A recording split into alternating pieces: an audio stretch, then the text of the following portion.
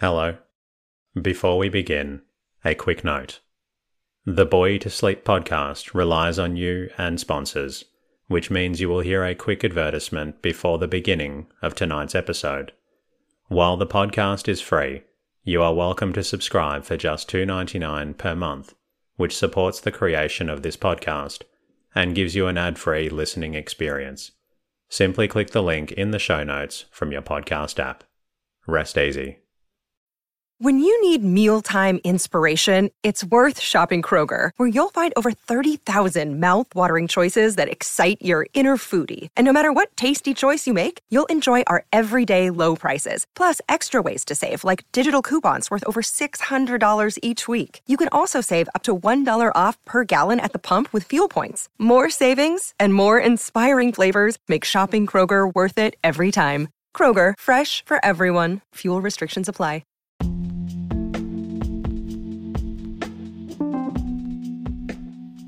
Hello.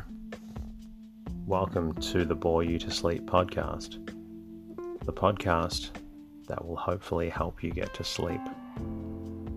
I am going to read an open source book, one that is not particularly interesting, but one that is hopefully boring enough to get you to sleep. Tonight's reading comes from Riders of Knickerbocker, published in 1912 and written by Hamilton Wright Mabie. This story looks at New York when it was still a new city during the 1800s. My name is Teddy, and I aim to help people everywhere get a good night's rest. Sleep is so important, and my mission is to help you get the rest that you need. The podcast is designed to play in the background while you slowly fall asleep.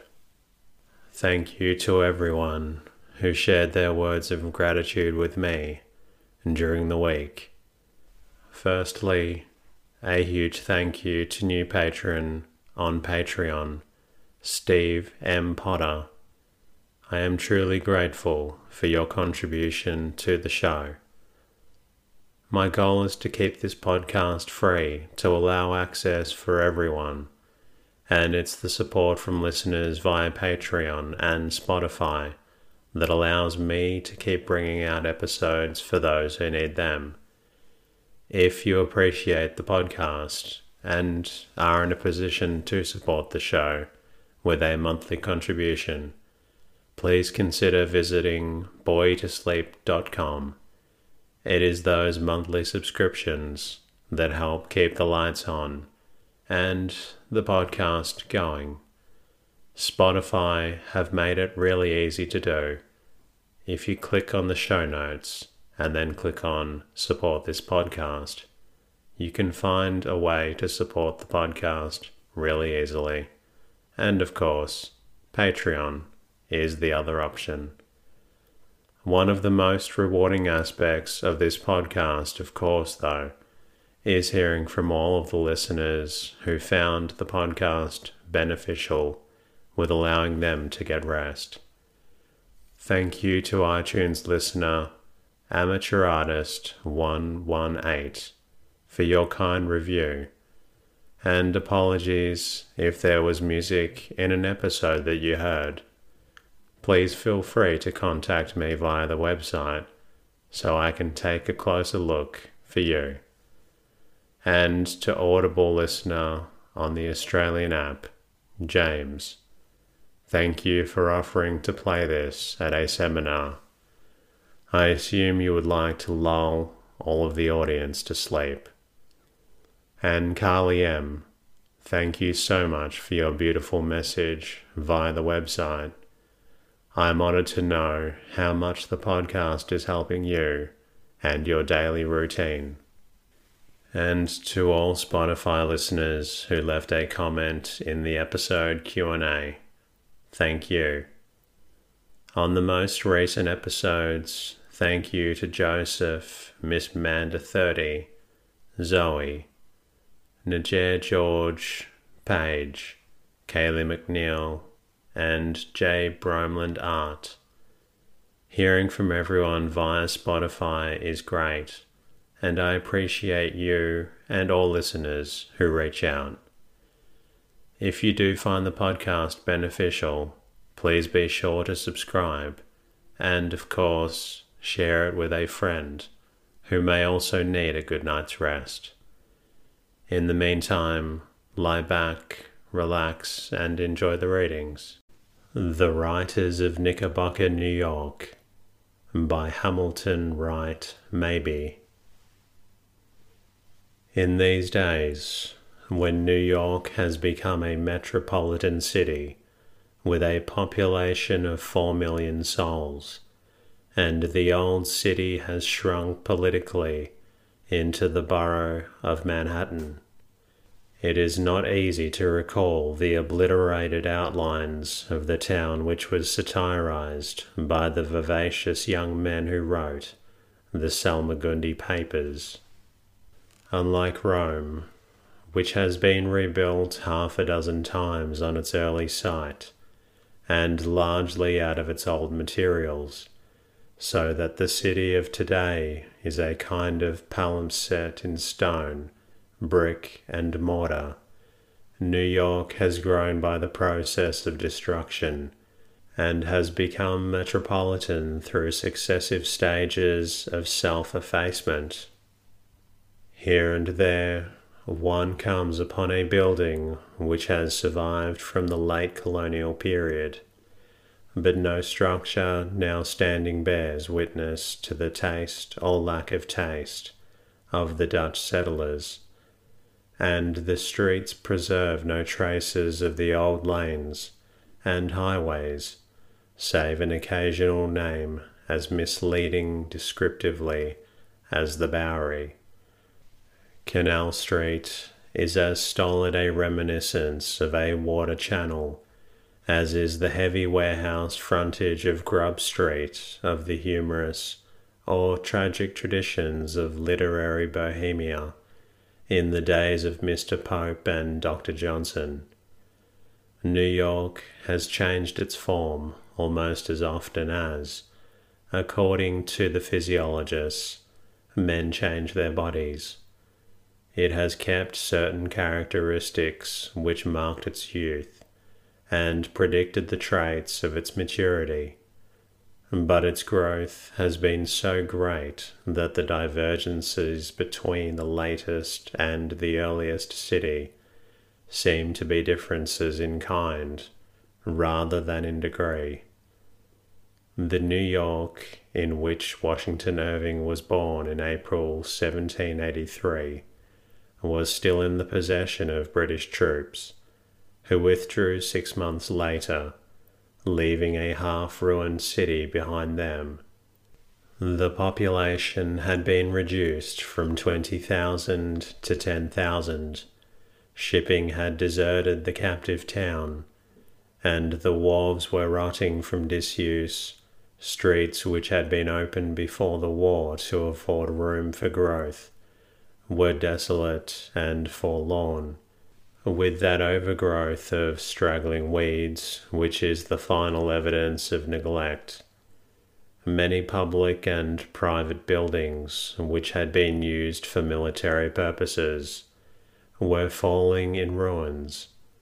The Great Fire of September 1776 had left a large part of the western side of the little city a mass of ruins, and Broadway from Bowling Green to Trinity Church was a dreary waste of blackened walls and heaps of rubbish.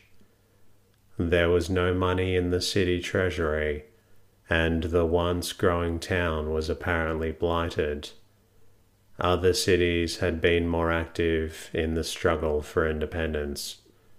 None had suffered more severely from the devastation of war.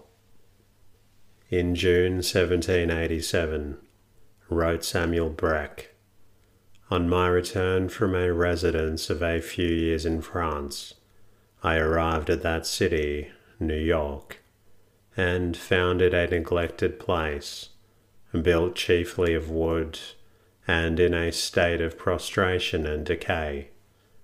a dozen vessels in port, Broadway from Trinity Church, inclusive, down to the Battery, in ruins, owing to a fire that had occurred when the city was occupied by the enemy during the later part of the war.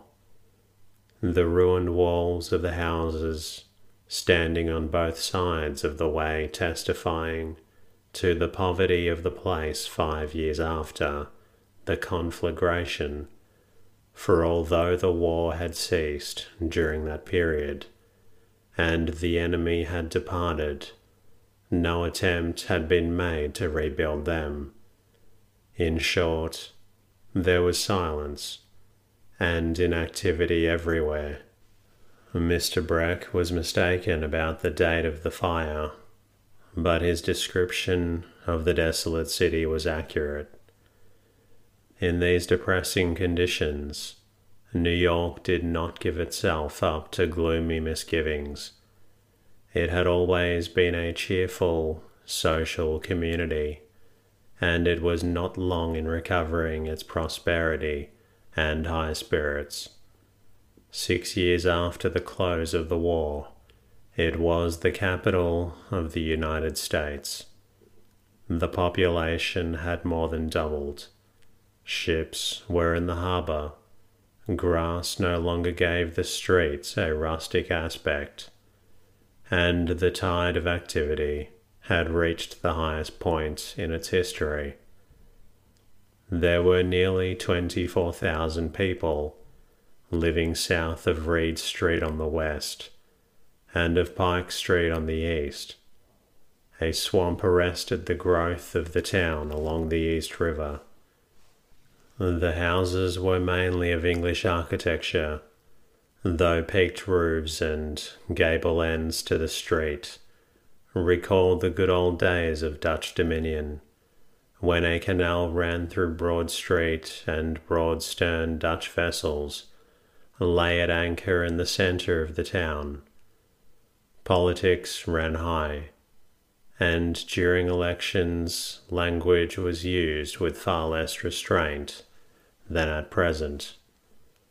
The first man sent to Congress from New York under the recently adopted National Constitution was Mr. John Lawrence, and a letter published in the Daily Advertiser in March 1789 contains the following frank statement: "Of all the men who framed that monarchical, aristocratical, oligarchical, tyrannical, diabolical system of slavery, the New York Constitution, one half were lawyers.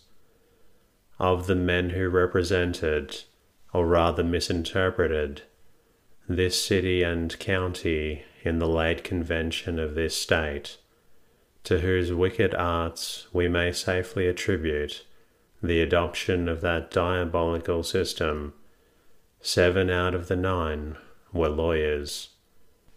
And what crowns the wickedness of these wicked lawyers is, that a great majority of them throughout the state are violently opposed to our good and great head, and never failing friend of the city and city interests, the present governor. Beware, beware, beware of lawyers." Very pleasant things were said about the New York of 1789, when, at the end of a 3-month session of the United States Congress, it was announced that only one member had been ill. After commenting on its nearness to the ocean and the sweetening of its air by abundant verdure, a charming picture is evoked by the statement that the residents on the west side of Broadway are saluted by fragrant odors from the apple orchards and buckwheat fields in blossom on the pleasant banks of the Jersey shore. The little city was already charged with extravagance and frivolity. and the details of these offences are not lacking. One reads of blue satin gowns with white satin petticoats, large Italian gauze handkerchiefs with satin border stripes worn about the neck, completed by a headdress of poof of gauze in the form of a globe, the headpiece of which was made of white satin having a double wing, in large plaits and trimmed with a large wreath of artificial roses. There were shoes of blue satin adorned by rose-coloured rosettes, and muffs of wolfskin with knots of scarlet ribbon. The gentlemen of the period were arrayed with equal splendour. Bottle green, pearl, scarlet, purple, mulberry, and garnet were among the colours of clothes advertised by a local tailor on Hanover Square, while waistcoats fairly glowed with brilliant hues and brocaded and spangled buttons. Beaver and castor hats were in vogue, and superior boots were made by Mr. Thomas Garner of Pearl Street, whose proud claim to the patronage of the fashionable was that he had worked for the first nobility in England.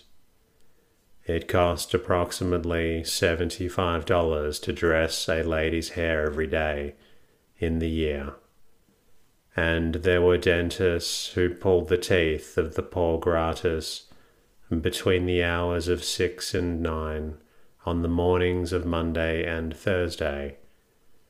The sociability and hospitality of the city made a deep impression on Noah Webster, who was also struck by the absence of affectation and of local snobbery.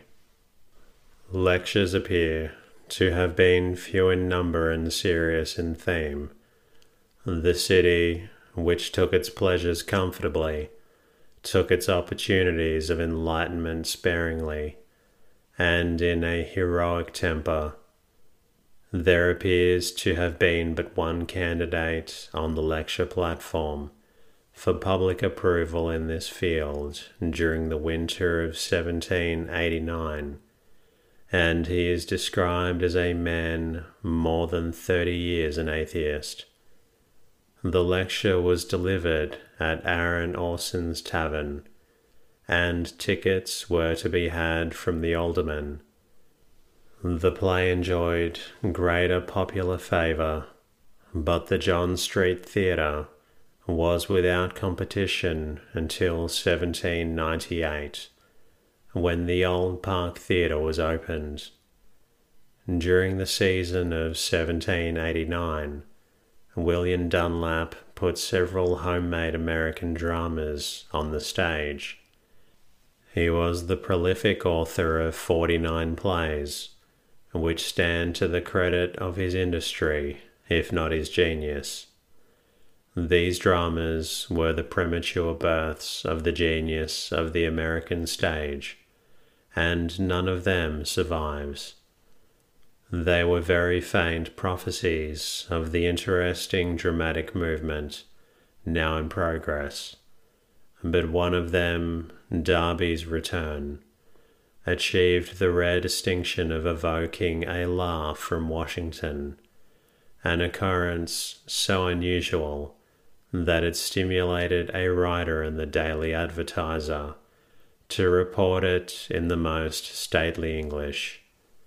Our adored ruler seemed to unbend, and for the moment give himself to the pleasures arising from the gratifications of the two most noble organs of sense, the eye and the ear.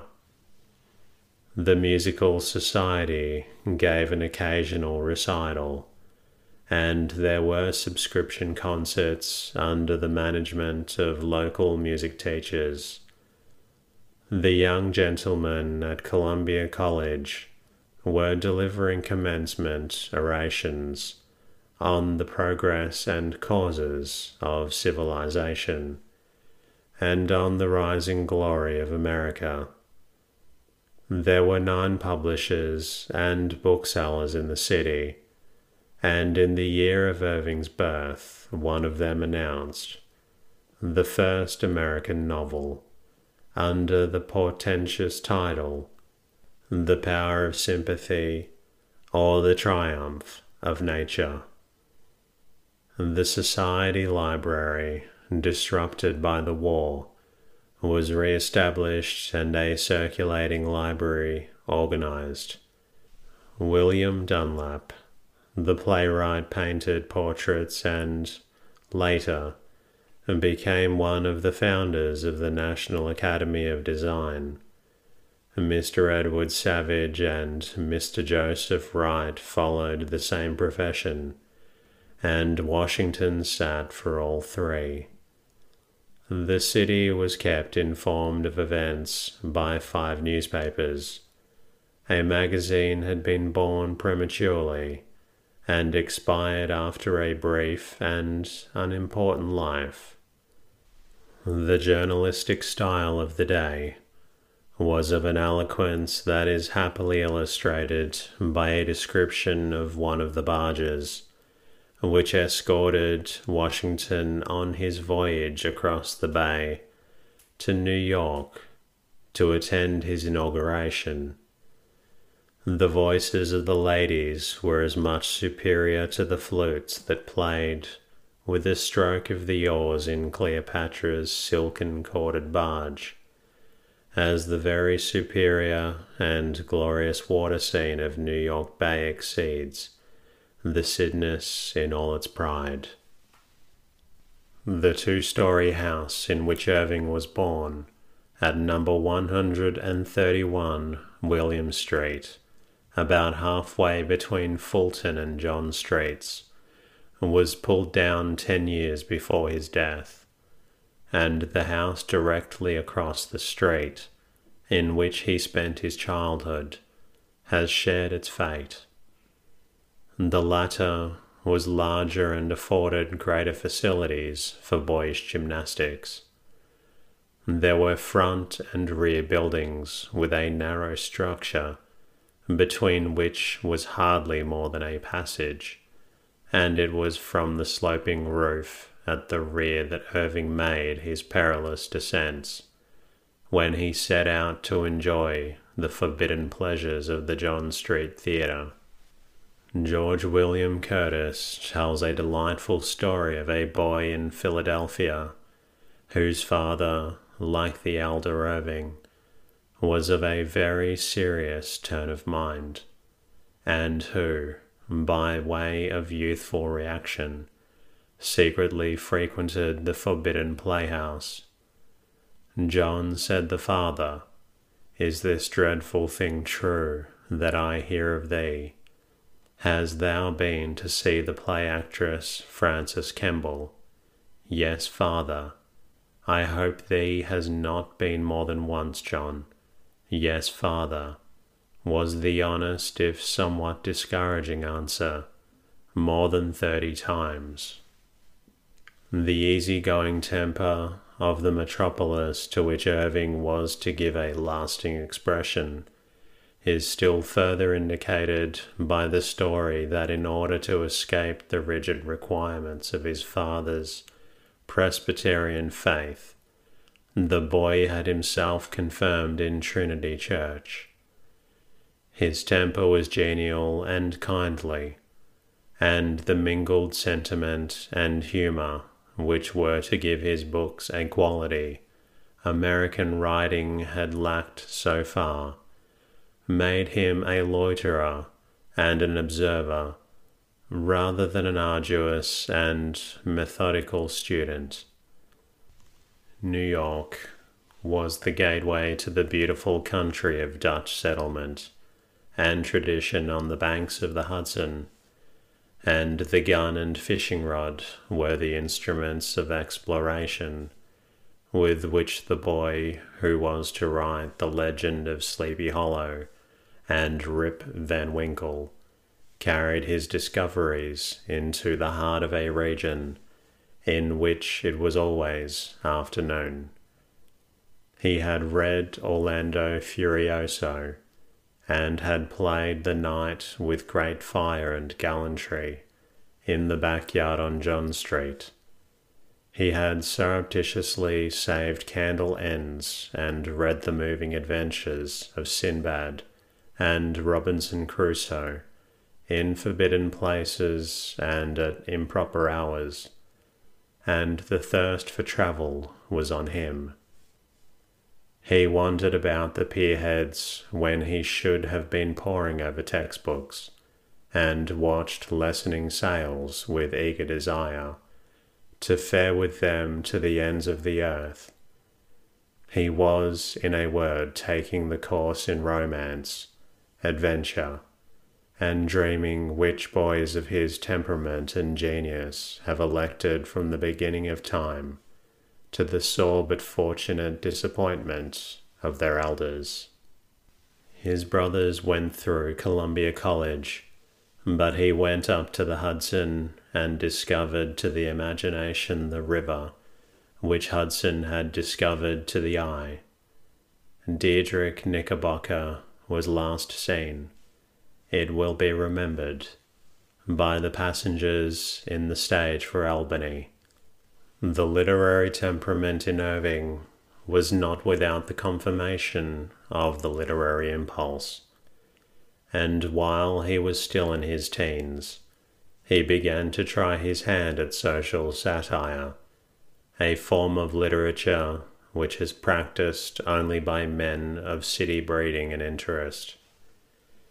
In the Morning Chronicle, of which his brother Peter was editor and proprietor, he published, in 1802, a series of short papers dealing with the fashions and foibles of the town, after the manner of the Spectator and Tatler, and especially with the manners of the actors and their auditors.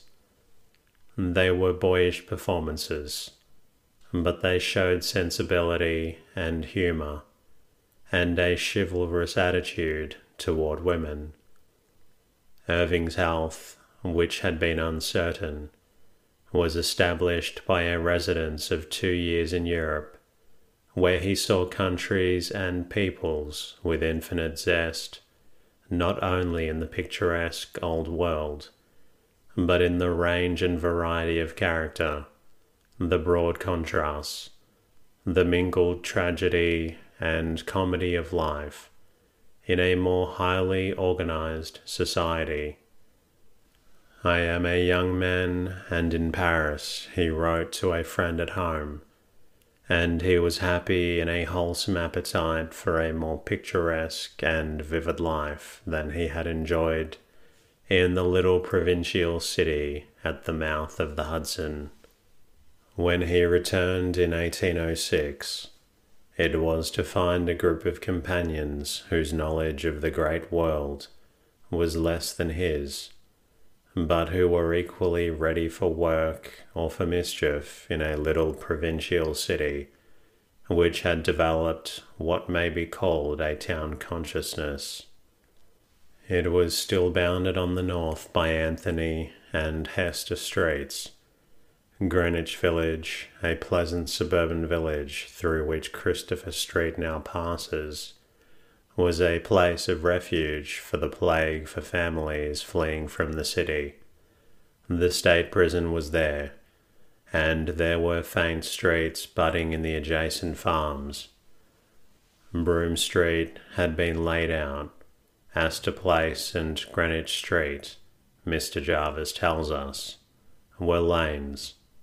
The latter had attained the dignity of a fashionable drive, and opulent citizens drove out to Greenwich Village on pleasant afternoons, as today they motor to West Point or Peekskill. The seats of fashion were to be found on the Battery, which would have remained the most delightful locality for residence in New York, if the people of the metropolis had not conceived a repugnance to living in near proximity to business quarters. Lower Broadway, Upper Pearl, and Nassau streets were of high respectability, and Broadway had been paved as far as the City Hall.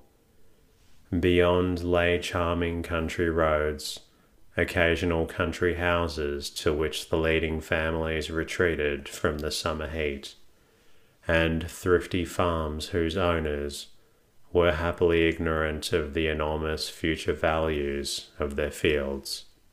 The American imagination, which has since built so many cities overnight in the newer sections of the country, did not slumber, however, even in a city in which Dutch reluctance to move faster than the fact was so large a factor, and a map made by Mangan in 1803 carries the Boston Road far north through a network of superstitious streets that lay across the broad fields owned by Mr. Bayard, Mr. Rutgers, Mr. Lespenard, Mr. de Peyster, and other well-known citizens and obliterates as by magic the swamp, the Collect, or fresh-water pond, and the salt meadows of the earlier maps. The Collect was not, however, so easily dealt with. It was a marsh lying across the island from Roosevelt Slip to the Hudson, at what is now the foot of Canal Street. The focal point of this marsh was a pond, which found an outlet through the swamp where leather has had its shrine these many years, and whence the first Brooklyn Bridge takes its flight over the East River. The swamp had been drained, and the water from the pond flowed along the course of the present Canal Street, but the pond was still to be disposed of.